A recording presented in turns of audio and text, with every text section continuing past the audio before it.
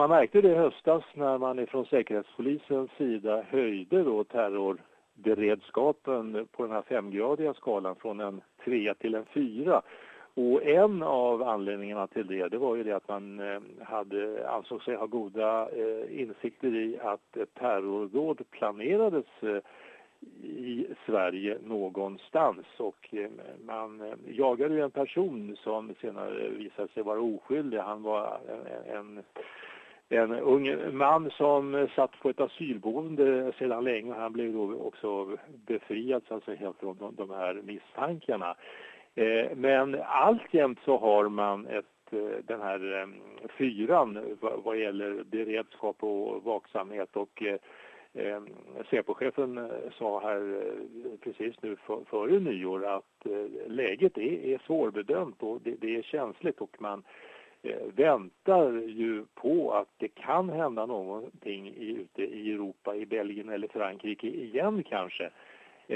Och Sverige är då inte undantaget för det här, så att det är högsta beredskap fortfarande då från Säpos sida och från de andra myndigheterna som arbetar med säkerhetsfrågor. Man kan inte utesluta att även Sverige kan komma att drabbas av ett terroristdåd. Men Sverige var ju förskonat i år från ett terroristdåd, men det fanns ett dåd med klara rasistiska motiv som utspelade sig i en skola i Sverige.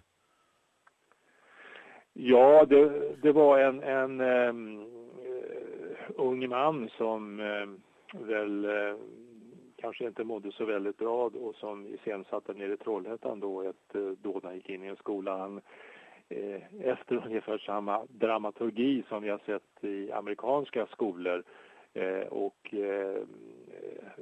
han sköt ju, och han hade ju också, man får säga, oturen att döda folk i samband med det här, lärare bland annat då. Men det här är någonting som ändå är väldigt ovanligt för Sveriges del.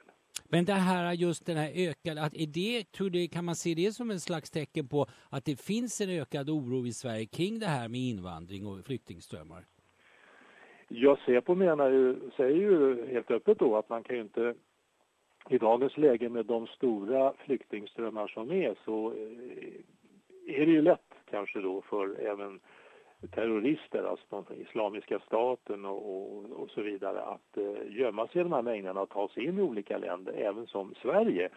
Och här i Sverige så har ju Säpo kartlagt då svenska medborgare då med en så att säga, arabisk bakgrund då. Föräldrarna har kommit hit och barnen kanske har vuxit upp här, men de har ju, många av de här, en 300 har ju varit och kommit tillbaka eller omkommit i de här krigen nere i Mellanöstern under tiden. Och man försöker ju med olika metoder och stoppa det hela. Och nu i höstas här, så för inte så länge sedan, så blev ju också 2 män i Göteborg dömda till livstidsfängelse för att de har ju deltagit i en avrättning där nere som fanns dokumenterade på bild i deras egna hem i Syrien 2013. Och den här livstidsdomen som de båda fick ska väl också ses som en slags preventiv åtgärd för att kanske skrämma andra från att ge sig ut på de här resorna. Men det är många som fortfarande är där nere, kanske ett 100-tal något sådant som befinner sig där nere. Svenska medborgare alltså som är med och deltar i de här aktiviteterna i Syrien och Irak. Jag har sett de här videos från de här, det är ju 2 som pratar göteborgsk svenska som går omkring och är med i den här avrättningen. Men det syns ju aldrig på någon bild att de egentligen är med och utför själva avrättningen. Men räcker det att man är, som sagt, finns med i den här gemenskapen eller i den här runt omkring den här händelsen för att man ska dömas till ett sånt strängt straff som livstidsfängelse? Ja, de fanns ju med och hejade på så att säga. De höll väl inte i de här knivarna eller svärden när de skar halsen av de här fångarna som ISIS hade. Men man har ju skärpt lagstiftningen här. Det är nu alltså de här terrorkrigsresorna. De blir nu kriminaliserade och det blir också svårare att skaffa nya pass här i Sverige. Det var väldigt lätt tidigare. Man gick till polisen och sa jag har tappat mitt pass, jag ska be få ett nytt. För att det var förekom ju en ganska stor handel med falska pass. Det har man ju försökt att skärpa upp. Likaså så får ju de här olika myndigheterna FRA, Försvarets radioanstalt och militär underrättelsetjänsten och andra ökade resurser här nu framöver då för att övervaka den här typen av människor i Sverige. Vi ska lämna migration och terror och gå till svensk ekonomi, och vi har rapporterat i alla fall under senaste månaden så ser det ganska ljust ut runt svensk ekonomi. Eller hur, Göran? Ja, de senaste prognoserna som har kommit här nu i december månad visar ju då på att tillväxten i Sverige är väldigt god faktiskt. Och man räknar med att vi i år hamnar på 3,6-3,7% något sådant. Och det blir också en tillväxt på över 3% under det kommande året. Samtidigt då så ökar sysselsättningen här i landet och arbetslösheten har ju börjat att fortsätta snarare att krypa ner och kanske hamna nu under de 7%. Sen finns ju en liten varning här framöver efter 2017-18 då när de här stora flyktingströmmarna har etablerat sig och ska ut på arbetsmarknaden, så kanske vi får se en fortsatt höjning av arbetslösheten. Men som det verkar nu så ser det ju ganska bra ut vad gäller tillväxten i ekonomin i alla fall. Och vad tror vi kan vänta oss för nya regler, förordningar och skatter då för nästa år? Ja, där kommer ju en del förändringar. Regeringen kommer ju att höja skatten för de som har inkomster från 50 000 kronor i månaden uppåt. Man försämrar ett av de här så kallade jobbskatteavdragen då, så att där får man betala mer i skatt. Pensionärerna här i landet kan däremot, inte minst tack vare den goda ekonomiska utvecklingen, glädjas åt att äntligen få pensionerna uppräknade med några hundralappar i månaden, de flesta i alla fall. Sen blir det höjda skatter på sedvanligt sätt för drivmedel, alltså bensin och diesel. Det ligger i politikens riktning så att säga att nu när oljepriset också har sjunkit att hålla uppe de här priserna. Så att det är väl en hel del av sådana åtgärder som kommer. Och sen det här som svenska folket ju har förälskat i, det är ju de här avdragsmöjligheten man har när man renoverar bostaden hemma eller när man anställer folk som ska komma hem och städa. Där kommer också villkoren att försämras något vad gäller kraften i avdragsmöjligheterna på skatten så att säga. Det kommer att finnas kvar, men det kommer inte vara lika fullt så gynnsamt som det har varit som i år. Du och jag har pratat mycket om bostadspriser. Ekonomer har sett rött. Det är en fara för ekonomin. Hur ser det ut nu med de här bostadspriserna och de här billiga pengarna som finns där ute där svenskarna har lånat rekordbelopp, förstår jag? Ja, i år så har ju priserna på många håll har de ju stigit med bostadspriserna alltså med en 15-20% och i vissa fall kanske ännu mer i väldigt överhettade områden i storstäderna.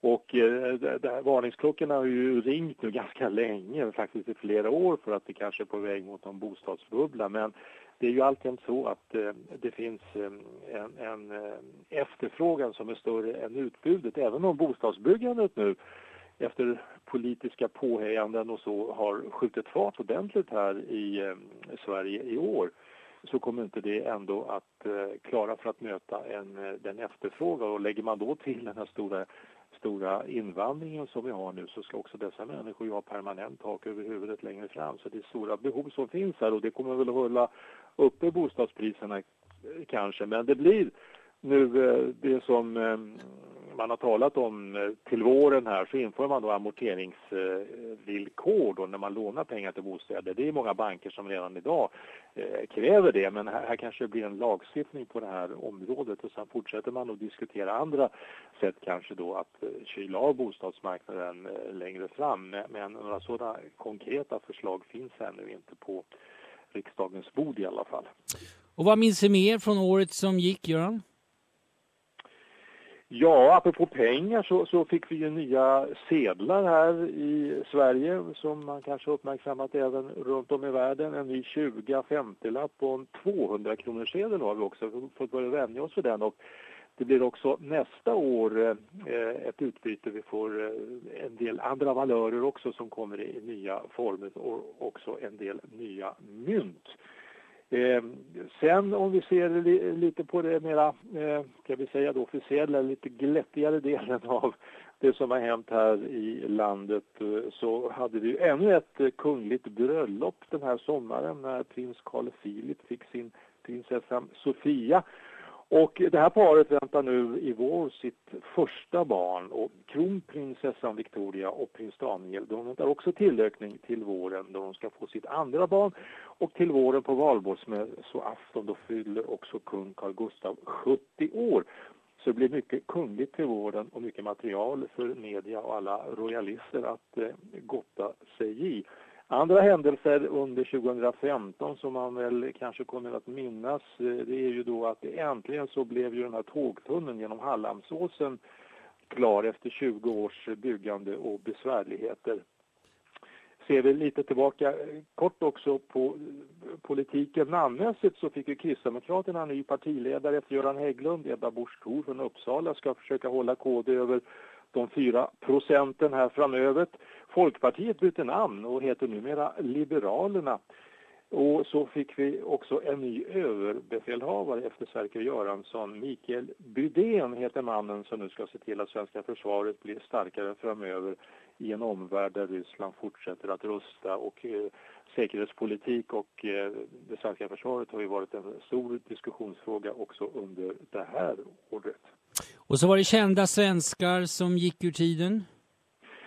Ja, apropå politiker så Karin Söder, centerledare, Sveriges första kvinnliga partiledare, också Sveriges första kvinnliga utrikesminister. Lennart Bodström som var socialdemokratisk utrikesminister under den här tiden när vi hade mycket ubåtsdebatt, har också lämnat oss. Liksom då Wallenbergsfärens ledare här, Peter Wallenberg. Och bland författare och skådespelare och underhållare så kan nämnas Anita Ekberg. Hon var ju bosatt i Italien under väldigt lång tid. Nobelpristagaren Thomas Tranströmer har gått ur tiden, liksom författarkollega Göran Hägg. Lennart Hellsing, barnboksförfattaren med Krakel, spektakel med mera, lämnar oss också i hög ålder. Och så har ju två av de mer populära underhållarna här under senare tid, artisterna Magnus Härenstam och Robban Broberg, också lämnat oss. Och de är det många som minns med värme. Var det här ett bra idrottsår? Ja, det var väl ganska kämpigt då. Det fanns ju höjdpunkter här och där som det alltid gör i enskilda prestationer. Men jag tror att det som många ändå tar med sig, det är ju det att Sverige efter väldigt många om och men ändå klarar sig vidare till slutspelet i Frankrike nästa år. Då talar vi alltså om Europamästerskapen i fotboll. Och det var ju mycket tack vare Zlatan Ibrahimovic som också för 10:e året i rad utsedd till Sveriges bästa fotbollsspelare och fick mottaga guldbollen under stora ovationer här på en stor fotbollsgala. Och apropå fotboll så kan vi väl då också påminna om att den gamla fina klubben IFK Norrköping är tillbaka i toppen. Man vann allsvenskan. Svenska mästare alltså, och man lyckades också bli svenska cupmästare. Ska man minnas någon enskild idrottare här under 2015 så får det väl ändå bli simmerskan Sara Sjöström. Hon fick ju också motta Svenska Dagbladet så prestigefyllda bragdmedalj för sina enorma insatser, bland annat då under VM i Kazan i Ryssland, där hon slog flera världsrekord och också kunde resa hem med guld- och silvermedaljer i bagaget. Och Sara Sjöström är väl kanske det mest lysande svenska hoppet inför OS i Rio nästa år. Slutligen, väder idag, nyårsafton. Ja, det är ganska milt. Vi har fått snö i alla fall här i östra Svealand och lite längre ut i söder också. Annars så har ju året här präglats av väldigt sval sommar, juni, juli, kall vår, april var kall och det gjorde att sommaren tog inte fart riktigt kan man väl säga förrän augusti. Hösten har varit mild, likaså här början på vintern. Nu kommer väl kanske kylan. Det verkar som om vintern kommer senare och senare. Så vi får se vad januari och februari för med sig. Det är inte rekordkallt på något sätt här i Sverige här kring nyår. Det brukar ju vara riktigt nyårskyla men nu ligger nog temperaturerna kring en plus minus en 3-4 grader i stora delar av landet. Det är väl längst upp i norr som man både har snö och några ytterligare kallgrader. Då önskar jag dig ett riktigt gott nytt år, Göran Löving.